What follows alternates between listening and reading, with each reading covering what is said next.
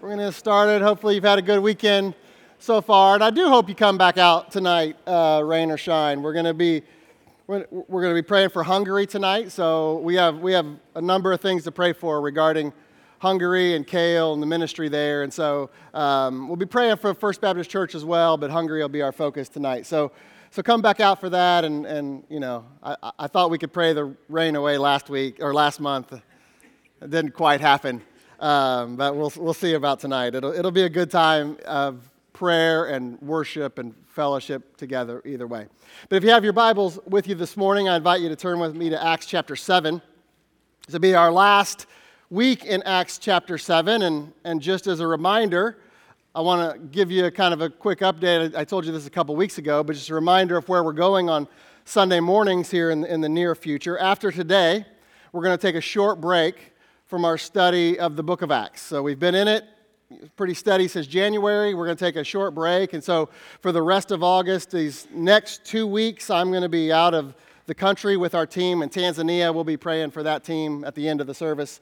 So I'll be gone the next 2 weeks. And so Jeff will be leading next Sunday, and we'll be seeing Vinny and Megan off for their one-year internship to Albania. And then the Sunday after that, Craig will be preaching. And then the Sunday after that's our Summer's Inn celebration. So that's kind of the rest of August. And then beginning in September, I'm going to begin a 4-week series that I've titled Issues Facing the Church. And so I think it's timely, and I think maybe the devil won't like it and doesn't like it. So be praying for us through that time. But we're going to talk about some cultural issues and family issues, and the different wars: a worldview war, a cultural war, a family war, and the next generation's war, which will take us up through Certainty Conference, which is the theme of this year's Certainty Conference is the next generation. And so a little bit different, but because that is, typically a core doctrinal conference where we pick a doctrine and go through it. And doctrine is the glue to everything we do and the mission that God's given us. Without understanding not only the preservation of Scripture and the doctrines contained therein, then we don't have a real purpose.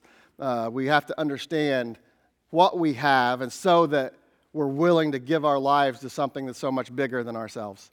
And so doctrine is the glue, and so we're going to be talking about how we pass on our doctrinal DNA to the next generation. But all of us are included in that. We all have a role, no matter your age. So that'll be Certainty Conference, and then we'll get back into our study of the book of Acts. We'll pick it back up in chapter 8 on October 15th. But today, we do have one final bit of business to finish here in chapter 7. We've taken the previous 2 weeks to dissect Stephen's sermon, his answer to the false allegations made against him by the council of Israel's religious leaders. So I titled those last 2 messages the final straw, parts 1 and 2, because it represented this message that Stephen was given them. It represented Israel's final opportunity to accept Jesus as their Messiah and begin the process of bringing in the millennial kingdom. But today we see Israel's response. You know what it is by now. I've told you multiple times, but we're going to see it today through their leaders, through that council. And the response is a resounding no. They're not interested in Christ. So I've titled today's sermon, The Final Response. And what's interesting is that we actually are going to see not only the response of Israel's leaders, we're also going to see the response of Stephen to the situation. And these 2 final responses are quite different. In fact, they're absolute contrast, because Stephen didn't let the anger and the rage of the council get to him and change him. He is the embodiment of Romans 12:21 that says, "Be not overcome of evil, but overcome evil with good." That is exactly what Stephen did. He was, and therefore still is, an overcomer. Even though our text this morning ends with Stephen's death, I'm quite confident that if we could talk to Stephen today, he doesn't regret his actions or his words at all. And I say that because of what we know to be true of Scripture. We know it from places like 1 Peter 3:9 says, "Not rendering evil for evil or railing for railing." Stephen certainly did not do that. We'll see that today. But contrariwise blessing, knowing that ye are thereunto called, that ye should inherit a blessing. And listen, Peter, who wrote those words, was a man who, at least in his early years, in his early walk with the Lord, didn't mind getting into a tussle. He was willing to cut off an ear if called upon, or even if not called upon. But as we saw in those first few chapters of the book of Acts, Peter was a changed man. And he lived 1 Peter 3:9, and Stephen learned from the likes of Peter and those other apostles. And we are going to see that very clearly in his response today.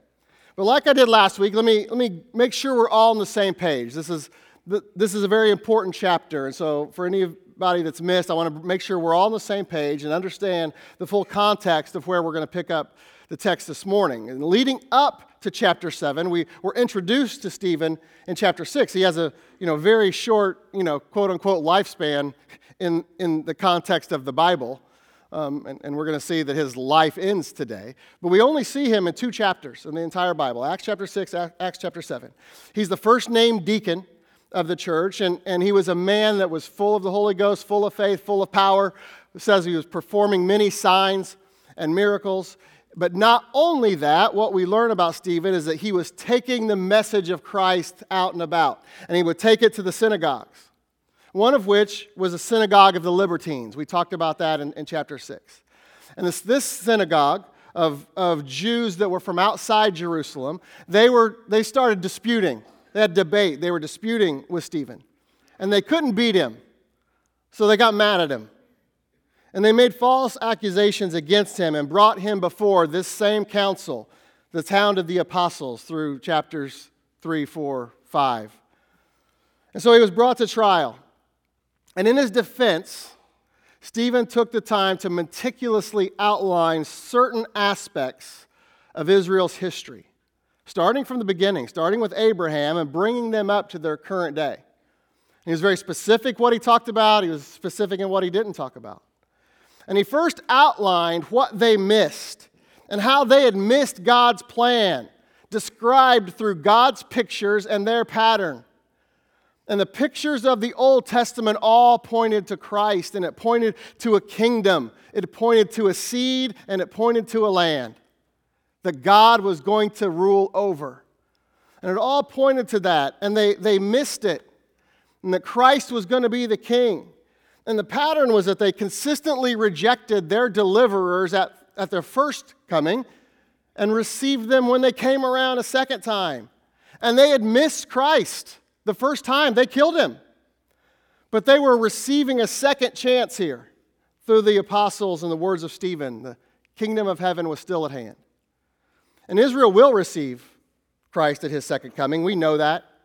They will see him for who he is at that time. I read this verse to you a couple weeks ago, but Zechariah 12:10 says, "And I will pour out upon the house of David, upon the inhabitants of Jerusalem, the spirit of grace and of supplications, and they shall look upon me, whom they have pierced, and they shall mourn for him, as one mourneth for his only son, and shall be in bitterness for him, as one that is in bitterness for his firstborn." Because they're going to realize in that moment what they did and who they killed. And it's going to bring bitterness and mourning to them. But there's going to come a day that they're going to look upon him, and they're going to see him absolutely for who he is. Stephen was just trying to get them to see him then, to try to get them to see him in that moment while they still had a chance.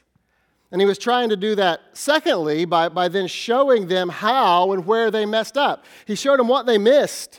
And now he showed them, listen, this is how you missed him. These are the ways in which you messed up. And we looked at that last week in verses 37 through 53. And they messed up by following counterfeit gods, by confining the one true God, and just by always countering God and fighting against him and his word.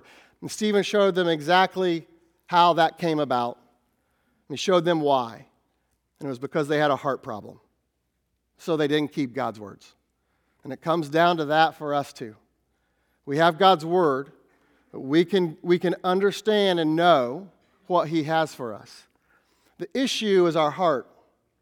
Are we going to be soft to it, or are we going to rebel against it? And so we're going to talk about that today. This is such a key issue. Hebrews 3:12 warns us against the issue of the heart and many other places, but Hebrews 3:12 says, "Take heed, brethren, lest there be in any of you an evil heart of unbelief in departing from the living God." It's been Israel's history from the very beginning of the nation. They had ups and downs. They had good stretches, but never could contain it throughout their history. They would always have times that they'd fall back into following counterfeit gods and just going right back to their sin because of their heart of unbelief until their current day. And Stephen laid this out for them. But instead of Stephen's explanation convicting them righteously and driving them back to the Lord to make things right with Him, it drove them instead to anger and defensiveness. And there's a great lesson in there for all of us regarding how we respond when we are confronted with the truth of God's Word. And as we learned a few weeks ago, in that and in many other areas, we need to be like Stephen. And certainly not like this council that rejected Christ. They couldn't see straight because they had forsaken the truth. And that's where we pick up the story. The council putting the final nail in their own coffin as they reject Christ by rejecting Stephen's message to them. So follow along with me as we finish out this chapter. We're going to just start reading in verse 54. We'll pick it up where we left off last time and see this final response from both Stephen and the council. Acts 7:54, the Bible says, "And when they," speaking of the council, "heard these things," speaking of Stephen's message, "when they heard these things, they were cut to the heart, and they gnashed on him with their teeth. But he, being full of the Holy Ghost, looked up steadfastly into heaven and saw the glory of God and Jesus standing on the right hand of God, and said, Behold, I see the heavens open, and the Son of Man standing on the right hand of God. Then they cried out with a loud voice and stopped their ears and ran upon him with one accord and cast him out of the city and stoned him. And the witnesses laid down their clothes at a young man's feet whose name was Saul. And they stoned Stephen, calling upon God and saying, Lord Jesus, receive my spirit. And he kneeled down and cried with a loud voice, Lord, lay not this sin to their charge. And when he had said this, he fell asleep. Let's pray. Dear Heavenly Father, Lord, we're so grateful to be in your house this morning. We're so grateful to be in your presence. We know that with your spirit in those of us that are believers, Lord, that you are here with us. And so, Lord, I pray that you lead us and guide us this morning. I pray that you do the work that only you can do, that only your spirit can do in our hardness of heart at times, and the work that only your word can do, to change it, to work with the Spirit, to then change our heart, to soften us, and Lord, to mold us more and more into your image. So, Lord, I pray that today is a day that's a sweet savor to you in all that we do, in our songs of praise, in our time of prayer tonight, the fellowship that we have.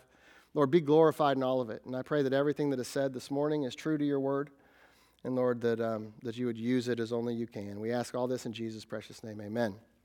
Now, there's a lot of cool stuff in this relatively short passage, or at least short compared to the chunks that we've taken these past couple of weeks. And we're going to get into that cool stuff. We're going to dive into some of that. But in the midst of it, I want you to see the practical. I don't want you to miss the practical. We're going to dive into some doctrine, and we're going to compare Stephen and the council. But I want all of us to examine ourselves this morning in the process of studying this passage. And I want you to ask yourself, do I look more like Stephen? Or do I look more like the council? Do I look more like Stephen in these areas that we're going to cover, or do I look more like the council? Because the contrast is stark. And the results are polar opposite. And one is to God's glory and exaltation in the eternal, and the other response leads to death. And so you obviously don't want to follow that path. And the first response is going to show us, but from both Stephen and the council, is going to show us a contrast of spirit. I want you to see a contrast of spirit. And I say that because of what we see in verses 54 and 55. Look there with me again. And when they heard these things, they were cut to the heart, and they gnashed on him with their teeth. But he, Stephen, being full of the Holy Ghost, looked up steadfastly into heaven and saw the glory of God and Jesus standing on the right hand of God. You see, the Bible says one more time that Stephen was full of the Holy Ghost. It said that back in Acts chapter 6. It said that was one of the qualifications for deacons in Acts chapter 6. And he was full of the Holy Ghost, or the Holy Spirit. And obviously, the council was not, because they were cut to the heart by his words, which were the Lord's words, because he was full of the Holy Ghost. And in response to the word of the Lord, they became uncontrollably angry. And the fact that they were cut to the heart, but Stephen's words didn't penetrate their heart, shows us that Stephen knew exactly what he was talking about when he called them uncircumcised in the heart in verse 51. We looked at that last Sunday. We also talked about this principle a little bit when we were in Acts chapter 2. And the comparison and the contrast, the difference of being cut to the heart versus being pricked in the heart. You see, there's a difference. And the difference is all dependent upon the condition of our heart. This is the core of what we're talking about today. It's the condition of our heart. Will we soften our heart so that God's word can penetrate it and cut things away from us that need to be cut away? Or will we harden our heart and just double down on our fight against God? Which way will you go? And God warns against hardening our heart so many times throughout Scripture. This is one of the primary lessons that we are to learn from the life and story of the nation of Israel. Psalm 95:8 says, "Harden not your heart, as in the provocation, and as in the day of temptation of the wilderness," as the children of Israel did when they were in the wilderness and throughout their history. So the question is always for us, are we going to allow the book entry into our life? Or are we just going to keep it on the surface? We're just going to kind of keep it on the surface, where you kind of like God's word, and you kind of like the Christian life, but you're not going to be truly changed by any of it. You're not going to give your life to it, because your own life means more. It's not going to go that deep. And because according to Hebrews 4:12, God's word will go as deep as you allow it. Right? It is a sword. It's alive. We saw this last week, for the word of God is quick, it's alive and powerful and sharper than any two-edged sword. Listen to this. Piercing even to the dividing asunder of soul and spirit, and to the joints and marrow, and is a discerner of the thoughts and intents of the heart. Listen, that book will go as deep as you allow it. It'll go to the soul and the spirit. It'll go to the marrow. That is the innermost part of our body, inside our bones. It will go as deep as you allow it, and it will discern your thoughts and your intentions. And it will reveal all of that to you if you allow it. But you have a choice. You have a free will. And you get to choose what you're going to do with what God has said and how deep you're going to allow it. Will you allow it to the point of conviction to change? Or will you allow it to the point of, conviction that just turns to anger? Where you get mad because you don't want to change. You don't want to confront the truth of God's word. It's the question we have to always be asking ourselves. And this council had a hard heart and were therefore being led of their own spirit and their own feelings, not of the Spirit of the Lord. This is the contrast of spirit. Stephen was being led of the Spirit of God. The council was being led of their own spirit. And listen, when we allow that to happen in our lives, and we let our spirit have control and we don't walk in God's Spirit, that's when we have trouble controlling ourselves, just like this council did. And it's because Proverbs, it's a principle of the Bible says it. Proverbs 25:28, he that hath no rule over his own spirit is like a city that is broken down and without walls. And that means the enemy can come in unobstructed. There are no walls of protection. See, God's Spirit sets up walls to protect us. But when we don't listen to him, when we don't allow God's word the Spirit of God to use God's word to work in our life, and so we don't let it penetrate our heart, then we're just relying on our spirit. And the enemy's, it's an unprotected spirit. And what the enemy does in those times is he comes in and he blinds us to truth. Again, this is one of the lessons that we're to learn from Israel. Paul said it, 2 Corinthians 3:14, but their minds, speaking of Israel, were blinded. For until this day remaineth the same veil untaken away in the reading of the Old Testament, which veil is done away in Christ. They don't see it. They missed Christ. And I want you to see that the Bible says Israel's minds were blinded. Their minds were blinded. So listen, when you and I fall for the same trick, it means we can't think straight. We can't think straight. And we see things from the wrong perspective. And we think we're right, but we're not. And we don't even know it. And for this council in Acts 7, it resulted in them gnashing on Stephen with their teeth. And boy, that is such an interesting description. But again, the Bible's self-defining, so when we compare Scripture with Scripture, we can understand the meaning of this phrase. And it means they came at him with great anger, uncontrollable anger, with wrath and wickedness through their words. That's what gnashing of teeth means. We learn that from verses like Job 16:9. He teareth me in his wrath, who hateth me. He gnasheth upon me with his teeth. Mine enemy sharpeneth his eyes upon me. Right? You begin to see he's tearing away with his mouth, with his words. Job 37:12, we get an idea who does this. The wicked plotteth against the just, and gnasheth upon him with his teeth.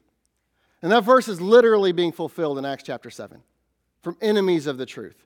The wicked plotteth against the just, and they lash out through their words.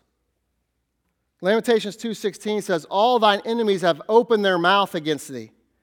They hiss and gnash the teeth. They say, we have swallowed her up. Certainly this is the day we have looked for. We have found it. We have seen it. That's what gnashing of the teeth is. And there's plenty of other verses you can go to. And it's a deep anger that results in wicked words.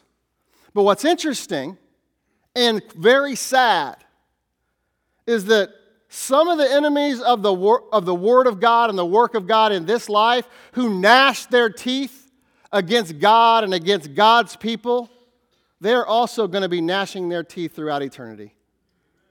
Because that is one of the descriptions of people in hell. Matthew 8:12 says, but the children of the kingdom shall be cast out into outer darkness. There shall be weeping and gnashing of teeth. Matthew 12:41-42, the Son of Man send forth his angels. They shall gather out of the kingdom all things that offend and them which do iniquity, and shall cast them into a furnace of fire. There shall be wailing and gnashing of teeth. Then said the king to the servants, bind him hand and foot. Matthew 22:13. Then said the king to his servants, bind him hand and foot, and take him away and cast him into outer darkness. There shall be weeping and gnashing of teeth. And here's this is what just blows me away with this, and it's incredibly sad. Because you see what the gnashing of teeth is, the definition of it in this earth, and then you see it also occurring in hell. But the definition of the phrase doesn't change. So that means that even in hell, people will still be angry and talking against God. They'll still be angry and talking against God. And you say, I thought the Bible says that there's coming a day that every knee will bow and every tongue will confess that Jesus is Lord.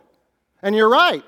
The Bible absolutely says that. Philippians 2 verses 10 and 11. So every knee will bow, and everyone will confess, and everyone will absolutely, beyond a shadow of a doubt, know the truth. But they still won't like it throughout eternity. I mean, listen, these same people refuse to follow the truth throughout the tribulation. So what makes you think it won't happen in eternity? Because when God starts pouring out his wrath on this world in the tribulation, there's going to come a time where a third of the remaining population is killed. And do you think that gets the attention of the other 2/3? Here's what the Bible says. Revelation 9, verses 20 and 21. And the rest of the men which were not killed by these plagues, yet repented not of the works of their hands. That they should not worship devils and idols of gold and silver and brass and stone and of wood, which neither can see nor hear nor walk. Neither repented they of their murders, nor of their sorceries, nor of their fornications, nor of their thefts. Even God's wrath being poured out in the time of tribulation doesn't change him. That is the evil. Listen, that is the level of evil that can reside inside of a hard heart. Go read Revelation chapter 16 and see what happens after each of the vials of God's wrath is poured out. It's the same response. And they'll know the truth, but they'll still be gnashing their teeth even in hell. What a sad, sad picture that is. But listen, what is maybe just as sad is the Christian that gets caught up in that mess here in this life. With blinded minds that are willingly ignorant to or outright reject the truth of God's word and speak wickedly against those who believe it and are living it the best they know how. Listen, not perfectly, because none of us can do that. And we're all going to make mistakes along the way. But that doesn't mean we should gnash our teeth against someone that maybe has made a mistake. You know what God did for us in that is show grace. Don't be like the council on this. It's a dangerous road to walk. And the way to keep from it is what we talk about all the time. It is continually renewing our minds in God's word, because their minds were blinded, and the mind and the Bible are the mind and the heart are so connected in the Bible. They are in many ways they are one. And so we have to continually renew our mind in God's word. We need a continual renewal to remain sober-minded, thinking with the mind of Christ, walking in God's Spirit instead of our own spirit. And we know this because this is what Stephen thought. Verse 55 said he was full of the Holy Ghost. And most of you know this. We've talked about this many times. But we get that by allowing the Word of Christ to dwell in us richly. That is the definition of walking in the Spirit. So when you compare Ephesians 5 and that passage and Colossians 3, right? We've looked at that many times, but let me show you again and give you the full context. Ephesians 5, verses 18 through 20. And be not drunk with wine wherein is excess, but be filled with the Spirit, speaking to yourselves in psalms and hymns and spiritual songs, singing and making melody in your heart to the Lord, giving thanks always for all things unto God and the Father in the name of our Lord Jesus Christ. And so how do you do that? How do you be filled with the Spirit and have an attitude of gratefulness and worship and those sorts of things? Well, you go to the companion passage, Colossians chapter 3, and you apply that. You let the word of Christ dwell in you richly in all wisdom, teaching and admonishing one another in psalms and hymns and spiritual songs, singing with grace in your heart to the Lord. And whatsoever ye do in word or deed, do all in the name of the Lord Jesus, giving thanks to God and the Father by him. And so obviously you see the comparison there. And that shows the Spirit leading that we need in our lives. To be led by the Holy Spirit as we are filled with God's Word. And we let it dwell in us and renew our mind. It's a daily process. In contrast to just being led by our own spirit that's unprotected from the enemy and ultimately blinded by him. What a contrast we see in these verses.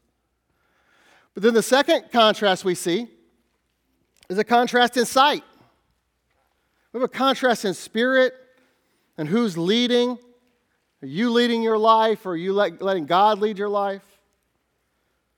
And when you're letting God lead your life and you're walking in the Spirit, you see things way differently than those that are walking in their own spirit. In fact, maybe you even see different things. Because what the council saw and what Stephen saw were two very different things in this situation. And I already told you the council was blinded to the truth, so that means what they saw was false.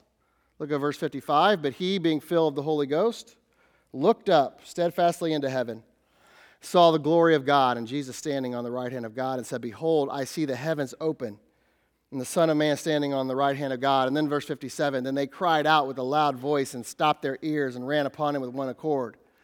You see, what's cool about this is that when Stephen was in a position of trouble, what did he do? It says he looked up. When he was full of the Holy Ghost, when he was walking in the Spirit, the result was he looked up. But he, being full of the Holy Ghost, looked up.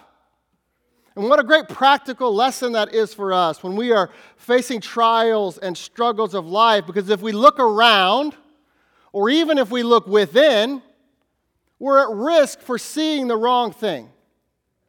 But if we look up, We have a shot to see what we need to see to get through what we're dealing with.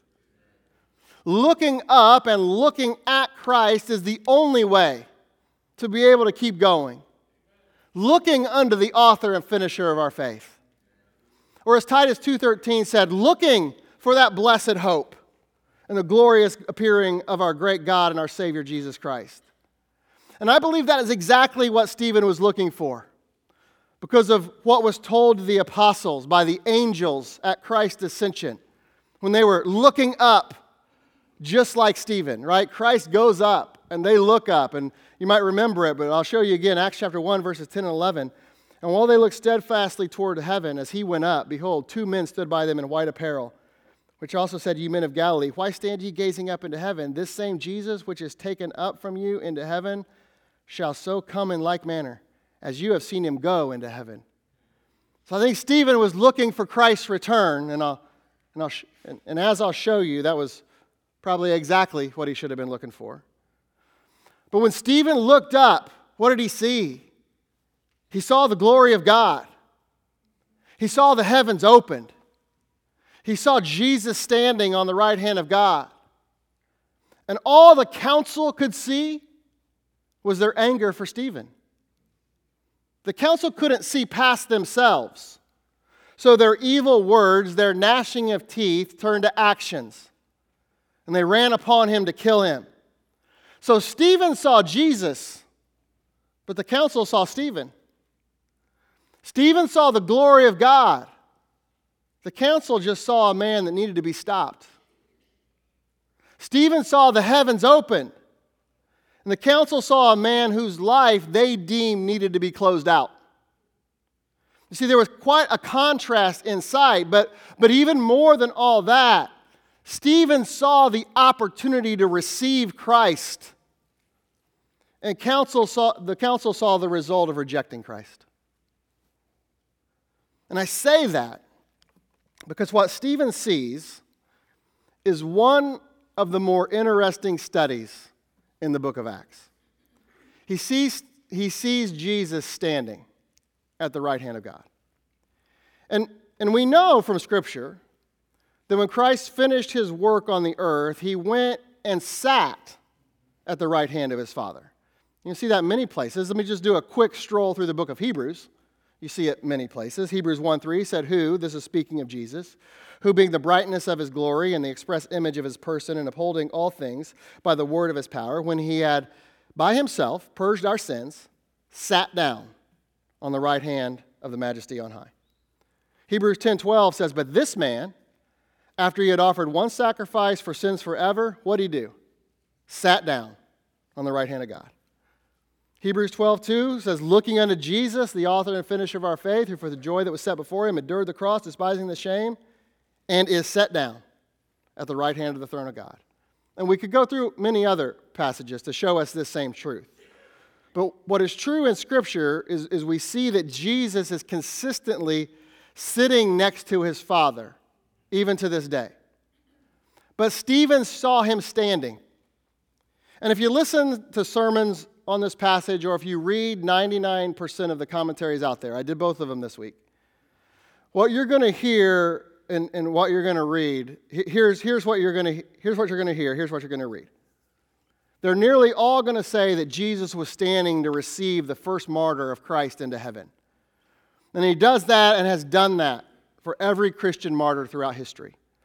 Or they will say that Jesus was giving Stephen a standing ovation for his boldness and his uncompromising and unwavering love for him and for truth. And that sounds nice. And it might even give you, a warm, fuzzy feeling inside. The problem is, to get to that conclusion, you kind of just have to make it up. You have to say, well, okay, so here's what I think. Here's what I think happened. Because you can't find Jesus doing that anywhere else, anywhere in Scripture. You don't see that anywhere to where it says he's receiving the martyrs or he's giving a standing ovation. So you have to say, well, yeah, this must be what it was. Here's what I think happened. And the truth is, it doesn't matter what anybody thinks, including me. It doesn't matter what I think. It only matters what the Bible says. And the Bible does have some things to say about Jesus getting up and standing in the throne room. So we're going to walk through a little set of verses here, so stay with me. We're going to start in Isaiah 2:12. In Isaiah 2:12, we find the first mention of the phrase, day of the Lord. Now, that's a phrase, we've talked about that. If you've been through MTT, you're aware of that. But it's a phrase that consistently points us to the 1,000-year day, or the millennium, the kingdom rule of Jesus that was being offered to the Jews by Stephen. And that day, the day of the Lord, begins with the second coming of Christ. So I want you to see that verse. Isaiah 2:12 says, "For the day of the Lord of hosts shall be upon everyone that is proud and lofty, and upon everyone that is lifted up, and he shall be brought low." All right, so it's setting the context for the day of the Lord. And then go on, we'll skip down to verse 19. "And they shall go into the holes of the rocks and into the caves of the earth for fear of the Lord, and for the glory of his majesty," listen to this, "when he ariseth to shake terribly the earth." And you might ask, ariseth from what? It's when he ariseth from his seat next to his Father. And you say, oh, okay, he stands up. Well, what's he going to do? What's he going to do? What's Isaiah 2 talking about in this context? To shake terribly the earth. Well, we get that answer in Isaiah 3, verse 13. It says, "The Lord standeth up to plead, and standeth to judge the people." And the word plead, here you need to understand it, is a legal term. It means the Lord is entering their plea. You know, if you're in a court, the judge is going to ask you, what do you plead? So this isn't saying Jesus is pleading. He's on his knees begging. No, Jesus is entering a plea, and the plea is guilty. And he's the judge and the prosecutor. And as a prosecutor, he's entering the plea. The plea's guilty. And as a judge, he's going to take vengeance. And that's what he's pleading. It doesn't mean he's begging them. He's sentencing them. And he's placing a judgment. Psalm 76, verse 8 and 9 says, "Thou didst cause judgment to be heard from heaven. The earth feared and was still when God arose to judgment, to save all the meek of the earth," because he is going to coming back to save the remaining remnant of Israel. Those that stand by the kingdom rules of Matthew chapter 5 through 7. He's going to save the meek of all the earth, Selah. You see, this is a description of the second coming. And another clue to what's going on here in Acts chapter 7 is the use of the title Son of Man. Stephen says, "I see the Son of Man," standing in verse 56. And this is the last time that title is used for Christ until the book of Revelation. Paul never uses it, not once. And that's because it's a messianic title for Israel. And for example, you see that messianic kingdom aspect of this title in Daniel 7, verses 13 and 14. "I saw in the night visions, and behold, one like the Son of Man came with the clouds of heaven, and came to the Ancient of Days. And they brought him near before him, and there was given him a dominion and glory and a kingdom, and all people, nations, and languages should serve him. His dominion is an everlasting dominion, which shall not pass away, and his kingdom that which shall not be destroyed." So that's the Son of Man. This is also Jesus' favorite title of himself, by the way, in the Gospels. He calls himself the Son of Man more than any other title. And Jesus said the Son of Man was going to sit until he came back. Matthew 26:64, "Jesus saith unto him, Thou hast said, Nevertheless I say unto you, hereafter shall ye see the Son of Man sitting on the right hand of power and coming in the clouds." And so Stephen saw it. And it says he saw the heavens opened. Well, that doesn't happen every day. But do you know when it's going to happen next? At the second coming. When he comes to do what? To judge and enter a sentence of guilt for those who rejected him. Revelation 19:11. "And I saw heaven opened, and behold, a white horse. And he that sat upon him was called Faithful and True, and in righteousness he doth judge and make war." So here's what Stephen saw. When Stephen saw Jesus standing, what he saw was a readiness for the second advent. Saw Jesus ready for the process to begin, because if they would have accepted him, that would have triggered Daniel's 70th week. Now, for some of you, you might not have any clue on what that means. It's okay. Just keep coming. Just keep coming. Keep learning. But that would have triggered a series of events that would have culminated in Jesus coming back, standing on the Mount of Olives and establishing his kingdom. And he was ready. He was standing ready. But they rejected him because they didn't see that at all. The council didn't see it at all. And so they rejected Christ by rejecting Stephen. So those events didn't start. And it's because they couldn't see like Stephen. They were blind. Paul, quoting Isaiah, he said this later in the book of Acts, speaking of Israel. Again, he's quoting Isaiah, Acts 28:27. For the heart of this people, again, remember, this all goes back to the heart issue. For the heart of this people is waxed gross, and their ears are dull of hearing, and their eyes they have closed, lest they should see with their eyes and hear with their ears and understand with their heart and should be converted, and I should heal them. But they didn't do that. So Israel had a sight problem. But listen, Stephen could see just fine. And this is another area we need to be like Stephen. It just goes back to what I was talking about in our last point, because there is a risk for all of us when we allow, even subtly over time, for our heart to harden to the truth of God's word, and we don't even know it, but we're just getting cold, and God's word isn't impacting us like it used to, and we don't feel it the same, and we've just hardened our heart a little bit. Guess what? In those moments, we are at risk for spiritual blindness. So don't fall for it. Look up and see with spiritual eyes, not only physical eyes. Your physical eyes will deceive you. But there's one more contrasting response that we need to dissect here. And that is a contrast in success. There's a contrast in who is actually successful in this, how this ends. Because at first glance, it might seem that the council won this round and Stephen lost because they kill him. But listen, it's absolutely not true. In fact, it's the other way around. Israel lost big and Stephen won big. Stephen, the name Stephen, you know what it means? It means crown. It means crown. The martyr's crown that we can receive. And Stephen won big in this one. But look at how this chapter ends, verse 57. And they cried out with a loud voice and stopped their ears and ran upon him with one accord. Listen, they couldn't hear what he was saying. And what he was saying was, I see it. I see heaven open. I see Jesus standing. And they stopped their ears. They couldn't stand it. And they ran upon him with one accord. And they cast him out of the city and stoned him. And the witnesses laid down their clothes at a young man's feet whose name was Saul. And they stoned Stephen, calling upon God and saying, Lord Jesus, receive my spirit. That's Stephen speaking.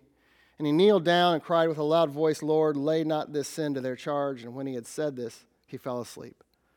You see, the council, they were about killing. For them, success was measured in Stephen's death. But for Stephen, his death meant life. They thought they were killing him, but it was only just giving him a little trip to see Jesus. And according to Philippians 1:21, Paul says, for me to live is Christ, and to die is gain. Now, in the stoning of Stephen, there were several legal things that this council did. They actually obeyed the law. Leviticus 24:14 says that if you were going to stone a man, he had to be stoned outside the city. So they had the presence of mind to do that. They cast him out of the city. Secondly, Leviticus 24:16 said stoning was the punishment for blasphemy. And that's what Stephen was accused of. So they were right on that count. I mean, they weren't right. He didn't actually blaspheme God, but that is what the court found. Then the third thing was that according to Deuteronomy 19:15, you couldn't find someone guilty unless you had 2 or 3 witnesses. So they had their false witnesses in tow. The Bible says the witnesses were there and laid the garment at Saul's feet. And so they kept the law. In the killing of Stephen, in their murderous rage of fury, they kept the law. They kicked him out. They brought their witnesses. They charged him guilty of blasphemy. So they kept the law. And what's interesting about that, and here's the reason why I mention that. I'm mentioning it for a reason. These guys cared about the law. They cared enough that in the midst of their anger, they're like, well, we can't do it here. We have to do it outside the city. And we have to find him guilty. And we have to have our witnesses. Like, we have to do this by the law. We have to do it by God's word. So they cared about the law, but listen to me very carefully. They just didn't care about the truth. Because care for the truth goes deeper than actions. It goes to the heart behind the actions. This whole thing is a heart issue. This whole sermon is about the heart. And there are people that know God's word and even some of the time act according to God's word and do not love God's word and do not care for the truth. They understand the legal aspect of God's word. But care and love for the truth goes deeper, certainly than knowledge, and it goes deeper than actions. It goes to the heart behind them. So their actions were according to the law, but their heart was far from it. And because of it, they killed a messenger of the Lord. And stoning was a brutal way to die.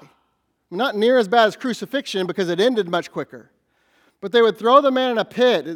The requirement was a pit that had to be twice his height. So if it was a 6-foot man, they'd throw him in a 12-foot pit. And they'd begin pummeling him with different sized rocks. And the tradition would say that they would start with the large rock to try to kill him quickly, but they would move to whatever was available until the man died. And during the entire painful process, Stephen just sounds and looks more and more like Jesus. I mean, compare the verses that we just read at the end of Acts chapter 7, where he asked Jesus to receive his spirit and to not lay this sin to their charge. Compare those with what Jesus said, Luke 23:34. Then Jesus said, Father, forgive them, for they know not what they do. And they parted his raiment and cast lots. They did the same thing to Stephen. Cast his garments before Saul. Then down in verse 46, and when Jesus had cried with a loud voice, he said, Father, into thy hands I commend my spirit. And having said thus, he gave up the ghost. And it's interesting, those requests are in opposite order. Stephen said, receive my spirit and lay not this sin to their charge. Jesus said, Father, forgive them, for they know not what they do, and then I commend my spirit to thee. They're in opposite order, I think, because Jesus is just more spiritual than anybody. He thought of them first before he thought of himself. But they're the same requests. And for Stephen, God does receive his spirit, but he also lays their sin to their charge, at least for now. But for the council, death satisfied them. They wanted death, but like I said, for Stephen, it wasn't actual death. It was life. And look at the peaceful wording at the end of the chapter. He fell asleep. He's being pounded by rocks. And he just fell asleep. And I'm not going to we don't have the time now to show you all the verses, but sleep in the Bible for the Christian does refer to death. Not always, but in context, it certainly does. It's very easy to discern. But listen, it's just the physical body that sleeps, awaiting the resurrection, because the spirit has gone on to be with the Lord. And Stephen knew that. That's why he said, receive my spirit. Jesus knew that. That's why he said, I commend my spirit to the Father. And Paul knew that when he said in 1 Corinthians 5, verses 6 through 8, therefore we are always confident, knowing that whilst we are at home in the body, we are absent from the Lord, for we walk by faith, not by sight. We are confident, I say, and willing rather to be absent from the body and to be present with the Lord. And I mention that because there is a false doctrine out there. Some of you might have heard of it. It's known as soul sleep. And the doctrine of soul sleep states that upon death, our soul goes to a suspended state or asleep. and it awaits, our soul awaits the resurrection. But listen, the Bible is consistent that to be absent from the body is to be present with the Lord. You saw it in Stephen, you saw it in Jesus, you saw it with Paul. I just showed you all three of those. You see, the soul and the spirit do not stay with the body at death. Our body goes to the ground, and our body does await the resurrection. But we, who we really are, we go to the Lord. And listen, as hard as this is for our human brains to wrap around, that is success. But on the flip side, for those who don't accept Christ, the place they go, that is failure. Where Israel ended up is failure. Where the council ended up, that is failure.